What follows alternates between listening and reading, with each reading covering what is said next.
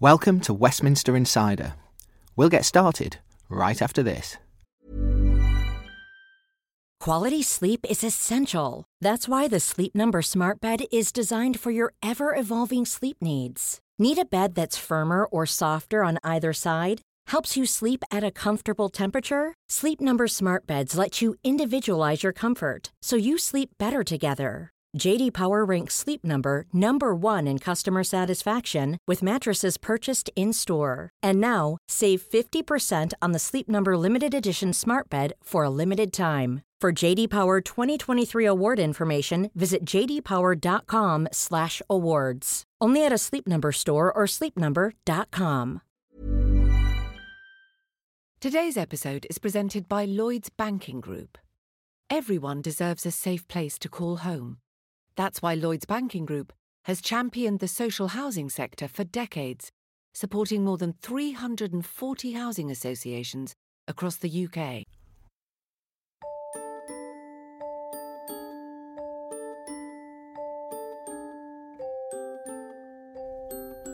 Last night, I drank far too much, wrote the Deputy Chief Whip, Christopher Pincher, in his resignation letter on the 30th of June 2022. I've embarrassed myself and other people, which is the last thing I want to do. That memorable note, written precisely halfway through 2022, triggered one of the most tumultuous periods in British political history. Dozens of resignations from government, the downfall of a once all-powerful Prime Minister, a grippingly bloody Tory leadership contest, a truly disastrous 49-day premiership. A book is being written about the Prime Minister's time in office. Apparently it's going to be out by Christmas. Is that the release date or the title? Complete with the death of the monarch, a reckless mini-budget, a self-inflicted financial crisis, multiple cabinet sackings, and a chaotic Commons rebellion for the ages. I have therefore spoken to His Majesty the King to notify him that I am resigning as leader of the Conservative Party. And after that, another Downing Street resignation, another swifter leadership contest, and another new Prime Minister. And still time for another emergency budget, and still another cabinet resignation. Yes, Dermot, just literally in the past few moments, a tweet has gone out. Does anyone still remember Gavin Williamson? So Gavin Williamson and the bullying allegations, we now understand that he has resigned. All of that before the end of the year. And all of that in a year which had brought us already another major economic crisis, brought on by a global energy meltdown, brought on in turn by the first major land war in Europe since 1945. But you know all that. You don't need me to relive the highs and the lows of UK politics in 2022, the ambushes with cake, the camel's penis, the charge of the lightweight brigade, and of course, the Daily Star lettuce. You, they, we lived and breathed every chaotic twist and turn, and we couldn't take our eyes off it for a moment. So instead of revelling nostalgically in the glories of 2022, Westminster Insider is going to get you ahead this week on what will undoubtedly be the calm, pleasant, sunlit uplands of 2023. Which are the political stories you should be watching out for in the coming year?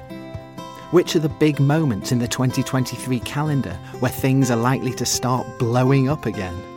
Who will be the movers and the shakers, the fighters and the quitters? Who, in the end, will be left rueing that them's the breaks? From Politico, I'm Jack Blanchard, and this week on Westminster Insider, we're looking at the year ahead in politics and hoping, dreaming, praying that it will be a little bit calmer than the last.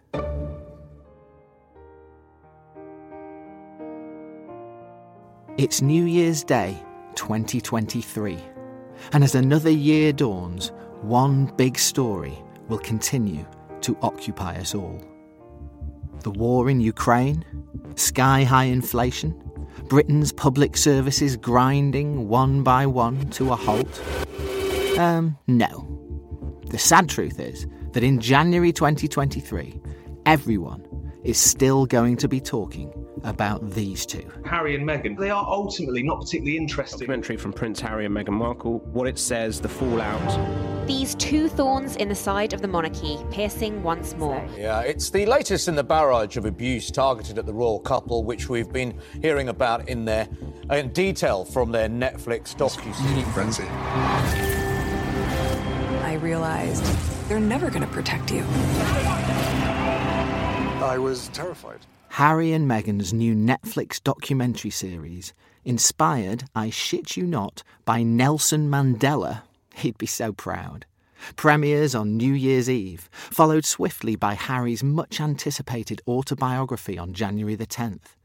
Harry has promised tell-all interviews ahead of publication day with Anderson Cooper on CBS News in America and with his old mate Tom Bradby of ITV here in the UK.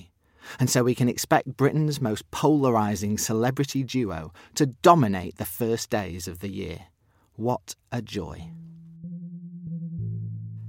But if that prospect doesn't fill you with New Year's cheer, then happily, we do at least still have the prospect of rocketing inflation to keep us distracted through the early months of 2023. In search of some optimism to kickstart the year, I asked Paul Johnson of the Institute for Fiscal Studies if we might see the rate of rising prices start to come down at some point in 2023. Yeah, inflation is almost certain to come down over the year. The Bank of England is expecting it to at least halve by the end of next year. So prices will still be rising, but rising by nothing like what we've seen this year. We wouldn't expect energy prices, for example, to rise any further, and with any luck, they'll fall. And of course, that will take the overall rate of inflation down, hopefully quite fast from the middle of 2023. And what are the implications of that for the economy and particularly for the Chancellor, Jeremy Hunt, as he's thinking about fiscal policy next year? Well, we've seen that high inflation is incredibly difficult for governments to manage. It's rather hidden from us, but the amount that we're spending on debt interest is huge because inflation is so high. It obviously also makes public sector pay setting very difficult, as well as managing public sector spending more generally. So lower inflation helps all round. But let's assume that the strikes that are going on at the moment don't result in inflation matching or busting pay rises. Public sector pay, for example, will still be lower next year than it was last year. So that pressure for higher public pay settlements won't go away entirely. So everything becomes easier when inflation is low. The Institute for Government's Giles Wilkes, a former Downing Street advisor on industrial strategy, agreed that high inflation and the resulting higher interest rates will continue to dominate the political agenda for much of 2023. This changes everything in economics. It changes the assessment the government has to make when it does fiscal policy because it's suddenly much more expensive. It changes every single business investment idea. The fact that inflation is going to last a bit longer this coming year is going to be the big negative surprise for people, as far as I can see. That people are going to say, oh, hopefully the gas price situation goes away, oil prices return to a normal time, and then they're going to look around and find that the Bank of England, the Federal Reserve, and even the Bank of Japan are worrying about underlying inflation and are trying to kill it off and trying to have a really difficult debate about whether we should be still sticking to 2% or maybe going easier sooner because the pain is too much. They don't like being in a situation where they're imposing a recession on economies in order to achieve their inflation objectives. And the Bank of England within itself will be having an argument. There will be members of the Monetary Policy Committee saying, no, we need to be cutting, and others saying, no, we haven't killed it off yet. The fact high inflation will remain a thing for at least the early part of the year means, of course, that we should also have plenty more strikes to look forward to. As workers begin a 48-hour wave of strike action that's expected to cause major disruption to... That is a national disgrace. Nurses going on strike is a badge of shame for this government. If he thinks it's right that pay demands of 19% are met, then he should say so. At the time I'm recording this podcast, on December 22nd, there are another raft of rail strikes planned for January, further nurses' strikes being threatened, and ballots underway for teachers, junior doctors, and many more. And they don't seem to have an obvious strategy other than holding firm refusing to talk. I asked Giles Wilkes' colleague at the Institute for Government, Jill Rutter, a former senior Treasury official, whether Rishi Sunak's government might be forced to change its approach in early 2023 and cut some deals. They seem to be digging in for the long haul, though there does seem to be a bit of kicking it on to the next year's pay review board, which actually leads to a rather odd position that you would be giving bigger public sector wage increases just as inflation is coming down, which actually, would make sense in one level, but also would look very odd because actually then you might get people in the private sector looking and saying, well, they're getting these quite big numbers now in the public sector. I would have thought the government actually would do better to do things now. Now, a winter of labour shortages, strikes and high inflation do not sound like the ideal recipe for a Prime Minister to be heading into the new year with, and especially not a PM whose party are already miles behind in the polls. I asked the Ipsos pollster, Kieran Pedley, about the current state of play for the Tories as we head into 2023.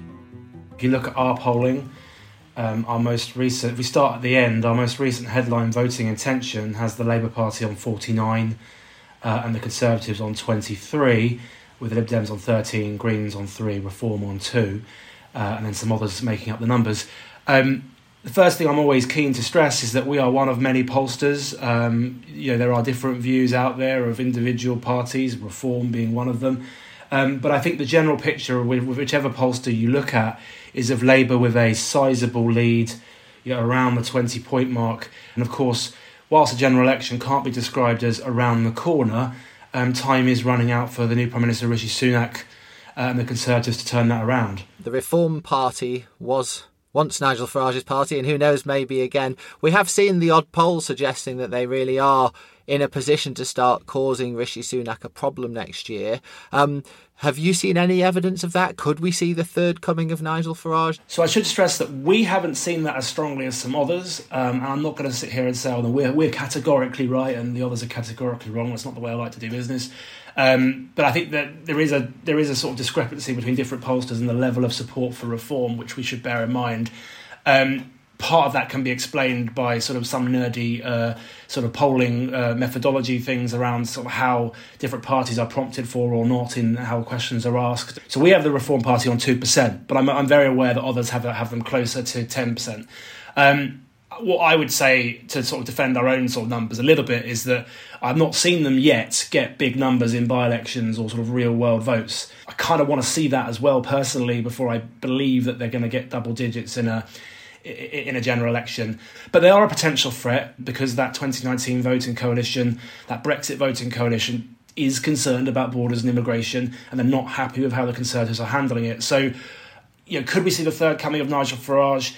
Yes, the conditions are there, but personally I'd want to see a little bit more real-world evidence before I believe it.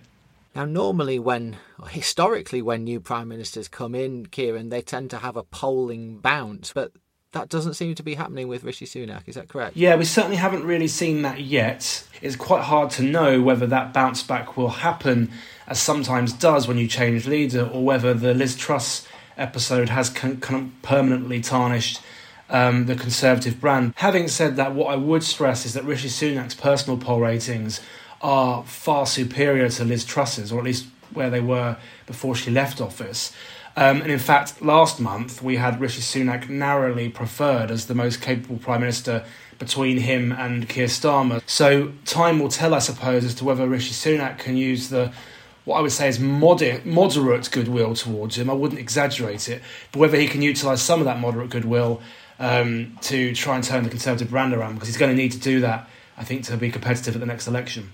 You sometimes see people say things like the sort of which party are you going to vote for question is almost less important in predicting who's going to win election than those questions about who makes the best leader, who's stronger on the economy. Questions that Rishi Sunak seems to be doing better than his party on. Can he take some heart from that? Does that mean that they're in a better place than we might realise, do you think? So I think he can take some heart from that, because ultimately the numbers, I mean, to be blunt about it, the numbers are so bad for the Conservatives at the moment, not just in voting intention, but in some of the underlying issues. Our Ipsos Issues Index tracks every month what issues are most important to the public, and we tend to find the economy, the cost of living, are the most important, with public services and immigration also important.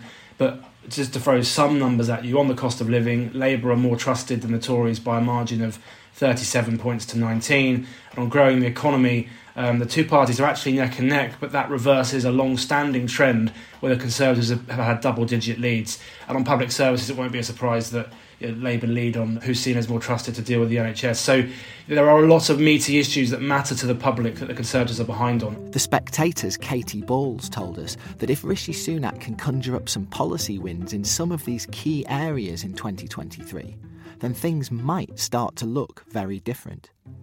Could Rishi Sunak have a better year than people expect? All I would say is expectations are so low right now for the Tories. Now, there are some who think the Tory lead will plummet further, perhaps a party like Reform is going to take votes on the right. Totally possible. But I think Rishi Sunak will try to move from just firefighting to getting on the front foot. If he can land a few, I suppose, policy wins on small boats, on moving things forward, on the financial situation improving, and also just stopping the sense of despair in his party. He could, I think, if you could reduce that poll lead to about 10 points, everything would feel a lot different. But he has to somehow make 2/3 of his party believe they're not about to lose the next election. That is quite tricky. A British Prime Minister looking for early policy wins in 2023 might just find himself looking across the water, with the clock ticking for Britain and Europe to agree a deal on the dreaded Northern Ireland Protocol by early spring. Here's Politico's own Brexit expert, Christina Gallardo, who writes our weekly X-Files email on UK-EU relations. There is a lot of expectation of a deal potentially in the early weeks of next year. People have been indicating that the ongoing talks between the European Union and the UK over post-Brexit trade rules in Northern Ireland could yield some sort of consensus, perhaps by February, but everybody seems to be eyeing for April because of the 25th anniversary of the Good Friday Belfast peace agreement. And just explain for my listeners why the anniversary of the Good Friday Agreement in April would be important in the post-Brexit negotiations. Because it's a very important date for peace in Northern Ireland, and nobody wants to get to that point without an agreement. Also, there is this rumour that perhaps the US President, Joe Biden, might pay a visit to Europe to mark the occasion. So it would be really nice if all parts could move ahead from this very, very bitter road that had been blocking other issues in the EU-UK relationship for close to 3 years now. There are lots of things that had been blocked because of the toxicity of this row, and how lots of other EU countries lost trust on the UK government. So I'm thinking in particular of things like the UK participation in EU schemes, such as the massive Horizon Europe programme for research and development, which the UK very much wants to take part of. And we are just waiting for the European Commission to sign off British participation. And everybody seems to think that once the Northern Ireland Protocol dispute is resolved, that would very soon afterwards be resolved as well. One of the stumbling blocks to a deal has often been seen as being the attitude of the French government, who've often taken a relatively harder line with the UK than other EU nations. But we've got a big Anglo-French summit to look forward to early next year, haven't we? Yes, we should see bilateral summit taking place in Paris in the first quarter of the year, most likely. Officials from both countries are currently working together on the agenda for the topics that they would like to discuss. And the French side, when I've been speaking to them, they've been very clear that they want this summit to yield progress. So they don't want it to be just a talking shop. One of the other things that British voters, particularly Conservative MPs, will be hoping that Rishi Sunak can come to agreement with Emmanuel Macron on is doing more over the small boats crossing the channels. Do you think we're likely to see progress on that this year? Yes, and the two governments are indeed speaking about reinforcing patrols But the challenge is huge because we've seen a very big increase in the numbers of asylum seekers reaching France. So it is not just whether France is doing enough. The question is how many more people are going to reach that northern coast and whether it is feasible for them to stop the boats. So Rishi Sunak might just find himself reliant on Emmanuel Macron, of all people, for some of the momentum he needs in early 2023. Now, as the days start to lengthen and we move into spring, one of the centrepiece moments of the political year will come on March the 15th, when Sunak's Chancellor, Jeremy Hunt, unveils his first proper budget, assuming he hasn't been reshuffled out of the cabinet by then, of course. Here's Paul Johnson of the IFS on what we can expect. I don't think public services will be cut next year, not least because it's incredibly hard to see how they could be. What I think is possible is that he will therefore feel that even more tax rises are necessary in order to cope with what is an extraordinary set of pressures on public services. It's a brave Conservative Chancellor who starts raising taxes a year out from an election. And then the other big decision he's got to make next year, I guess, is about his energy price support package and how far he extends that and how far he can afford to extend that. Yeah, well, he's already, as it were, particularly for households, moved right back on the idea that we'll all be keeping our average bills at $2,500 a year, moving up towards $3,000 a year next year. Even that's very expensive. The hope, of course, is that energy bills come down of their own accord over the next year. Gas prices have come down fairly significantly. And the hope as well is that people at least will get a bit used to having high energy costs. And so the high commodities prices, the high energy prices that we've suddenly seen lurch at us this year essentially get baked in for good. And we're all just poorer people as a result, are we? Well, we absolutely are poorer as a result. And that's one of the things that's incredibly hard to manage for any politician, is to admit, as it were, or to accept that we are poorer. Prior to the crisis, we spent a bit less than 2% of national income on energy. We're now spending more than 8% of national income on energy. That just makes us massively, massively poorer. And just to add to the misery of this podcast, unfortunately, the Bank of England is obviously predicting that 2023 will be a year of recession for the UK economy as well. How bad is that likely to get? The Bank of England really is very negative about the UK economy. I mean, they're much more pessimistic even than the Office of Budget Responsibility. The bank, it's looking at a long recession, but not a particularly deep one. And it's a very different recession to at least some of those we've had in the past. They're not expecting big increases in unemployment, for example, which is good, but they are expecting this to be something that affects nearly everybody. In other words, most of our incomes will be lower next year than this. We're all going to be in it together to some extent, unlike the recession I remember particularly vividly from the 1980s, when you had mass unemployment, but then a period when those who were well off were doing really very well indeed. It's much more likely that we're all going to be just a little bit more miserable next year, rather than that we get a minority who are in long-term unemployment. Oh man, we're all just going to be a little bit more miserable? Come on, Paul, isn't there anything more upbeat we can say about the economy? After all, the country was literally falling off an economic cliff only a couple of months ago, with trusty old Liz Truss at the helm. Well, indeed. Well, I think the Treasury and the Bank of England were really, really, really worried that we were in for something genuinely catastrophic. So yeah, I think that, as you say, the most jolly thing we can say is it could have been worse. So there you go. Console yourselves with the thought that things could have been a whole lot worse. And coming up in part 2, we'll try to make it jollier, I promise. We'll be discussing Boris Johnson, which is always fun, and Russia and China, which perhaps are less so. And also considering Keir Starmer and his chances of staying 20 points ahead in the polls in 2023. Good luck, as they say, with that. See you after the break.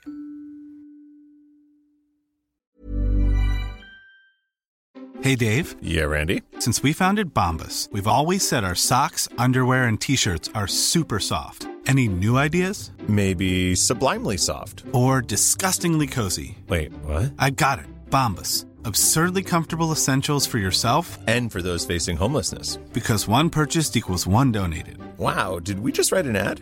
Yes. Bombas. Big comfort for everyone. Go to bombas.com/ACAST and use code ACAST for 20% off your first purchase. A message from Lloyds Banking Group. Lloyds Banking Group has championed social housing for decades. It provides finance, expertise, and guidance to more than 340 housing associations across the UK. These range from small local associations of several hundred homes to much larger regional associations responsible for tens of thousands of properties. Each has an important role to play in their community to help people find a safe place to call home. Improving access to quality and affordable homes is central to Lloyds Banking Group's commitment to helping Britain prosper. That's why Lloyds Banking Group is calling for 1 million more homes to be made available for social rent over the next decade. While Rishi Sunak tries desperately to make 2023 the year that vaguely normal government returns to Britain, he risks being overshadowed, yet again, by his predecessor but one, a Tory Prime Minister who preferred chaos, cake and glitzy wallpaper to strong and stable administration. Tax cut for a decade. There should be a new leader of that party and therefore a new Prime Minister. The job of a Prime Minister in difficult circumstances when he's been handed a colossal mandate is to keep going. And that's what I'm going to do. And I want you to know how sad I am to be giving up. Divided, I thought they looked. Their leader like a seriously rattled bus conductor.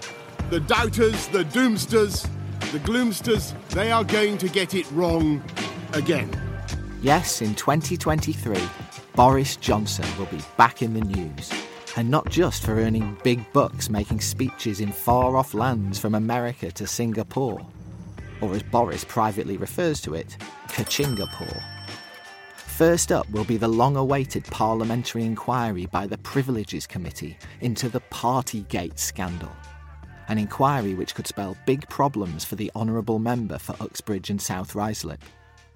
I asked the Institute for Government's Jill Rutter and Giles Wilkes what we can expect. I think it will, as with anything to do with Boris Johnson, still provide sort of soap opera moments. And one of the really interesting things is, do we actually get public testimony of some sort from some of the people who might feel a bit hard done by the leniency shown towards Boris Johnson, some of the people who feel they were dumped in it by him?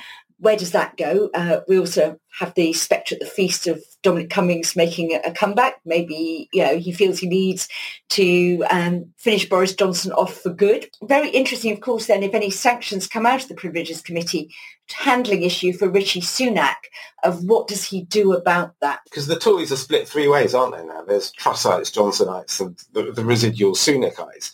And we can't pretend it's going to be a politics-free atmosphere. There's surely some kind of a bargain he'll want to strike with Johnson. Says, you don't cause me any trouble, and I try to make sure it doesn't cross the threshold of a 10-day suspension, at which point there needs to be a by-election at Uxbridge, and the Labour candidate runs away with it. But, maybe he's going to be the purer than pure Prime Minister who doesn't indulge in that kind of stuff. The other big inquiry we're expecting to start in 2023, although not finish, of course, is inquiry into the government's handling of the COVID pandemic.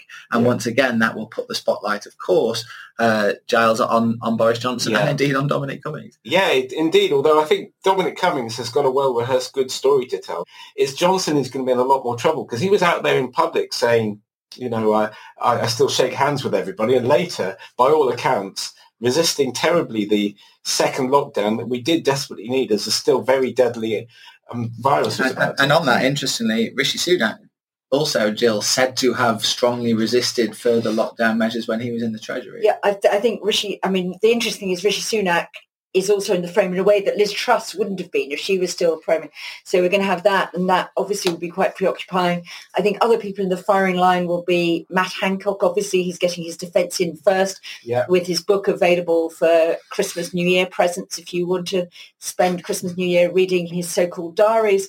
But I think it's also going to be very preoccupying and uncomfortable for a lot of civil servants and people, people like the chief scientist, the chief medical officer, but also the UK Health and Security Agency. All of those organisations will come under the spotlight. And whereas someone like Boris Johnson might have the sort of bravura to cast it off, if you're an official who is used to working in the shadows, whose advice is suddenly being exposed to that sort of degree of scrutiny, I think that will affect a lot of people. And we might find that, particularly if there's other public health crisis to deal with, that a lot of those sort of, people are preoccupied and attention elsewhere, focused on the defences there.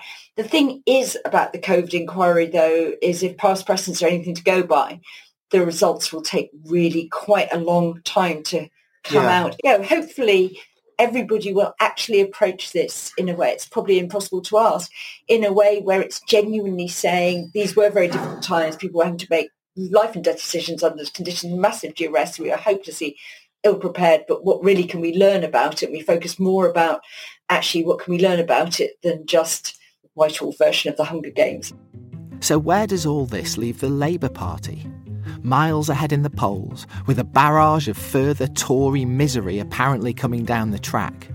Is 2023 going to be one long victory party for Keir Starmer? Here's the FT's Stephen Bush.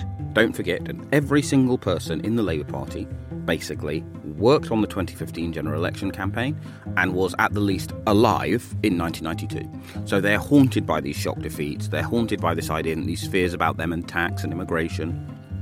And the new perception that, they're only ever one bad hair day away from going back to the bad old Corbett days will mean that at the last they're defeated. So everything they're going to do over the next year is going to be about reassurance. Here are our policies. Yes, the sums add up. Yes, we're not going to reopen the Brexit question. Don't worry, we're not going to do anything mad.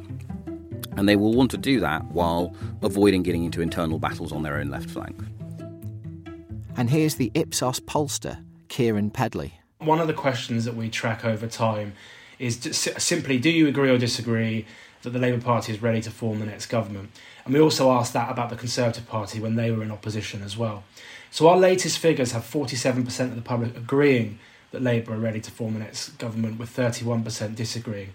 That 47% that agree is the highest level Labour have seen since they lost office in 2010. It's actually the same number that David Cameron registered, or David Cameron's Conservatives registered, I should say, shortly before winning that 2010 general election, or certainly formed a government after it. Depends on your interpretation of winning, I suppose.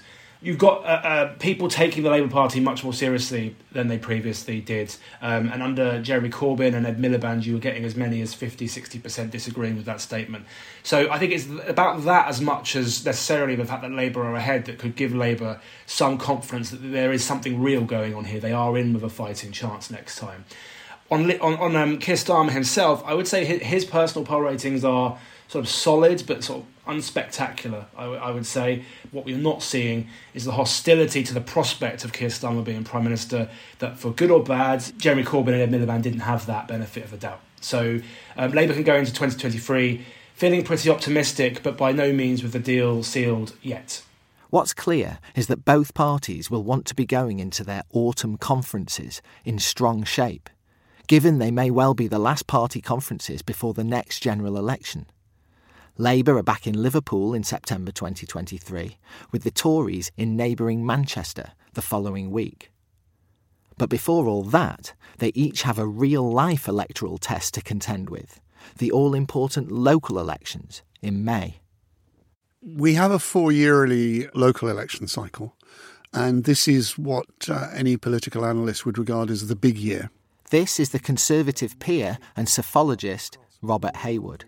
In that there are more seats up across more of England than at any other point in the 4 years. The one notable exception in England is London, where there are no local elections. But outside London, virtually everywhere else across England has local elections. And in many cases, they're all outs, and therefore places will be choosing 3 councillors per ward.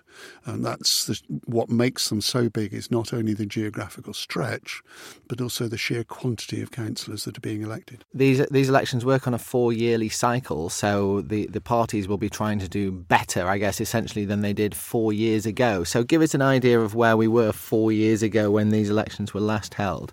4 years ago, 2019, was a point at which the Conservatives were, and it sounds like a truism to say they were going into the mire. They did badly in the local elections. They lost 1,200 seats, primarily to the Liberal Democrats and to others, i.e. residents' groups, Greens and the like. They lost to Labour as well, but not in such huge numbers. And this was the precursor to the complete Conservative collapse at the European elections and then the replacement of Theresa May by Boris Johnson. The judgment base will be that the Conservatives should markedly improve their position against 2019 and the Lib Dems start from reasonably high territory. Which particular parts of the country or particular councils will you be watching closely to give us an indication of where the country is at? Most importantly for the Conservatives will be the middle-class counties, the home counties in particular, because the Conservative collapse last year, as against the Conservative collapse in 2019, was across the board in terms of both Labour and Liberal Democrat target seats. And most of the very safe Conservative seats, what you would describe as blue wall, I hate the term, but the home counties, shires, the Hertfordshires, the Surreys, the Hampshires, nearly every single local authority in those areas, as well as in Warwickshire and Cheshire, will have seats up. So they will be the first group which are most important for the base of the Conservative Party and the Conservative MPs. And will there also be what we call, quote-unquote, red wall seats up for grabs that will give us an indication of whether Rishi Sunak is managing to hold that end of the Tory coalition together? There will be, and there will be actually an abnormal number of councillors up in those red wall seats, because by chance a fair number of them have gone through rewarding. The boundaries, because of population shifts within local authorities, have been changed, and therefore all the councillors, normally in places like Bolton or Leeds or Sandwell in the Midlands, you would only have 1/3 of the seats up. Now, in some of those local authorities in Greater Manchester, West Yorkshire and in the West Midlands, because of redrawing of the boundaries, the council boundaries, all the council seats will be up. And does this then make May 2023 a point of political danger for Rishi Sunak, would you say? There's no question it does. It's the first really big electoral judgment. We have the odd by-election. There are council by-elections every week, 6, 7, 8 of them. But across the country, there will be a judgment, and people will be viewing the results very carefully, not only in their own constituencies, but also across the country in terms of a commentary on the performance of the government and also the Labour Party and the Liberal Democrats. So the Labour Party will have to show that they've made progress against 2019, as well as the Conservatives needing to do so. Any political fallout for Rishi Sunak from the local elections on May the 4th will, however, be restricted by the coronation of King Charles, which has been helpfully scheduled for May the 6th. Ain't life grand if you're the Prime Minister?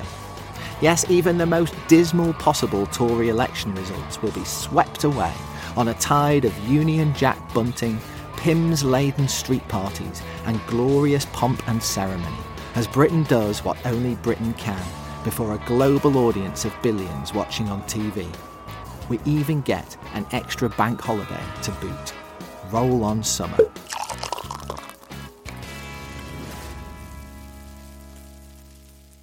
But for Rishi Sunak, it will be back down to earth with a bump later in May, as he heads to Japan for what is likely to be a grave G7 leaders summit. The symbolism of holding this year's meeting in Hiroshima will not be lost on anyone, with the threat of nuclear conflict having returned to the world in a big way in 2022. And of course, how the war in Ukraine plays out in 2023 could have an enormous impact on domestic politics all over the world. I asked the former UK Defence Secretary, Michael Fallon, if he thinks there's any prospect of the war actually ending in 2023. Well, I hope next year, yes, but it's certainly not going to be very quick. And the more successful the Ukrainians are, the more difficult it's going to be for them to concede anything in any kind of settlement that involves the surrender of any of their original territory, including Crimea. We will see whether Russia follows through and closes off, the final gas pipelines to the west.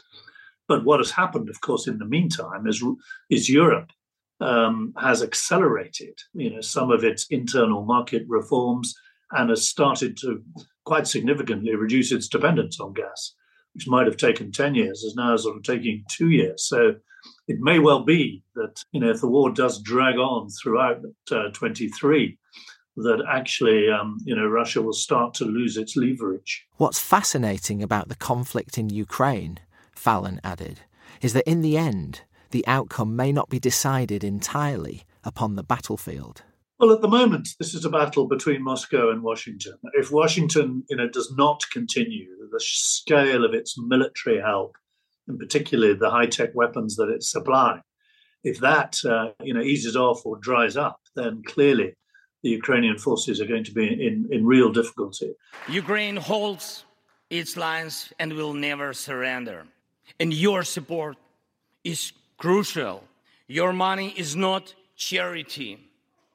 It's an investment in the global security and democracy that we handle in the most responsible way. From the midterms, there's no sign at the moment that some of the isolationism that's growing in the States has yet spilt over into moves in Congress to actually cut off the supply. But the war is dependent on the supply of weaponry from us, from Europe, but above all from the United States. The astonishing resistance shown by Ukraine so far has taken pretty much the whole world by surprise. So should we feel optimistic about the war heading into 2023? I don't feel particularly optimistic. I see some fairly alarming signs of appeasement, in Berlin and Paris at the moment, which does not bode well. And you're always going to get, the siren voices, even if they're not useful idiots, you're going to get siren voices saying somehow there's got to be a settlement or whatever. We were guarantors, by the way, not just the United States, but the United Kingdom was a guarantor of Ukraine's sovereignty when they gave up nuclear weapons in return for everybody respecting the sovereignty of their territory. We have an obligation, which so far I think the government's been pretty good at. But you do occasionally start now to see signs of weakening of resolve in Berlin and Paris in particular. That worries me. Other parts of the world, too, have the potential to erupt in 2023, wreaking havoc on the best-laid plans of Western leaders. Rishi Sunak warned only this week that we should all be keeping a close eye on the activities of Iran in the months ahead. Turkey has elections in 2023, amid further signs that the increasingly autocratic President Erdogan is cracking down on his political opponents. India, which is due to become the world's most populous country in 2023, and which will also host the G20 summit in September, has become embroiled in more skirmishes with China on its Himalayan border. And China itself, of course, remains on the brink of conflict with neighbouring Taiwan, which really would be the most disastrous scenario 2023 could conjure up. Here's Politico Europe's editor-in-chief, Jamil Andolini, who spent much of the past decade living in and reporting on China and Hong Kong. There's been another little skirmish on the high Himalayan border between China and India, and that, I think, is always very worrying when you have two nuclear-armed rising superpowers in Asia actually coming to blows. Taiwan is obviously the most worrying, and if we did see China try to invade Taiwan, I think we could genuinely be in a World War III sort of scenario.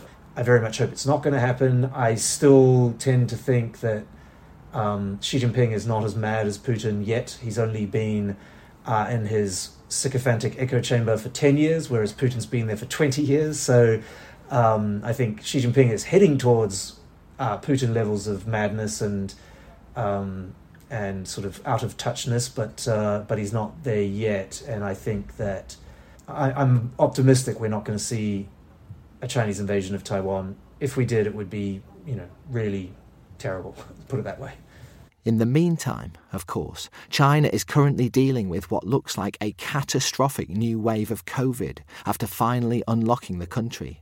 Something else which might have big implications for us here in the UK in 2023. Yeah, I mean, it's really, really worrying. I have actually family, my mother-in-law and other family members who are living in China, and they've lived through 3 years of lockdowns on and off. And then we saw just a few weeks ago these astonishing protests against sort of government measures to contain COVID.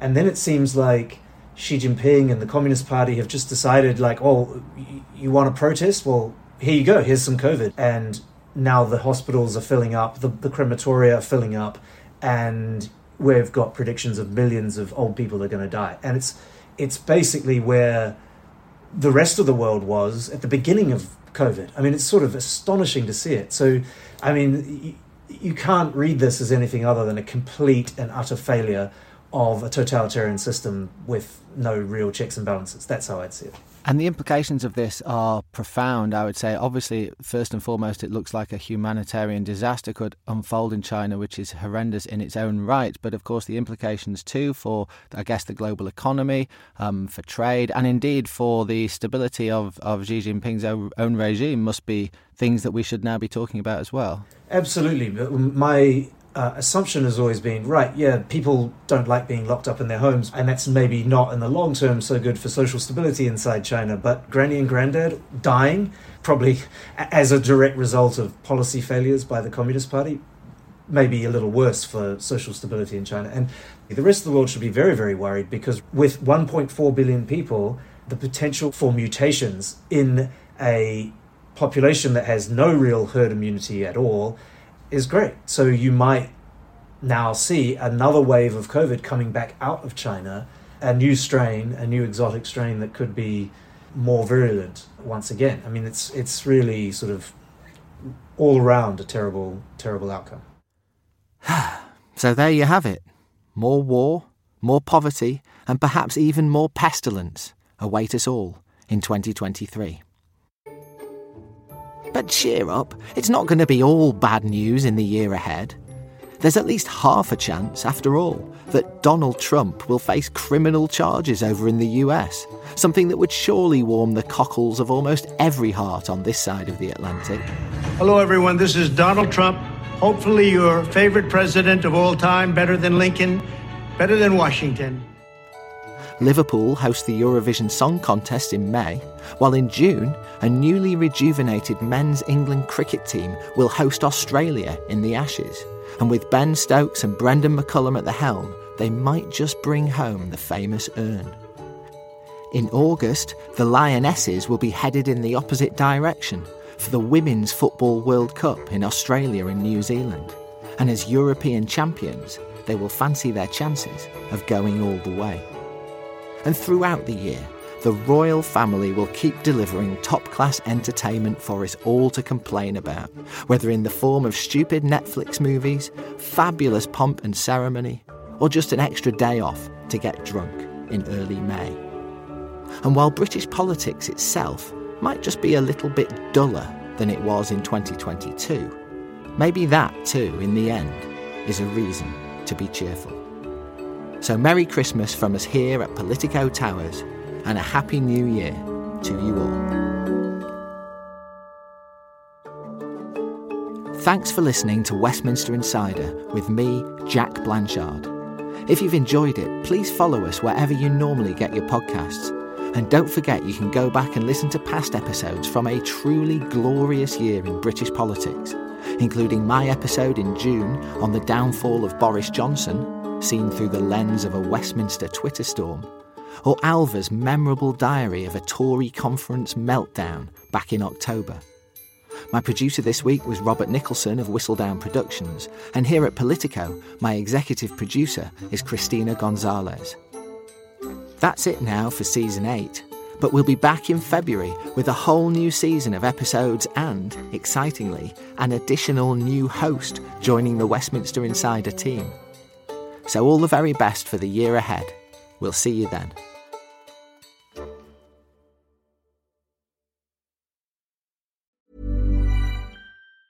Planning for your next trip? Elevate your travel style with Quince. Quince has all the jet-setting essentials you'll want for your next getaway, like European linen, premium luggage options, buttery soft Italian leather bags, and so much more. And is all priced at 50 to 80% less than similar brands. Plus, Quince only works with factories that use safe and ethical manufacturing practices. Pack your bags with high-quality essentials you'll be wearing for vacations to come with Quince. Go to quince.com/pack for free shipping and 365-day returns.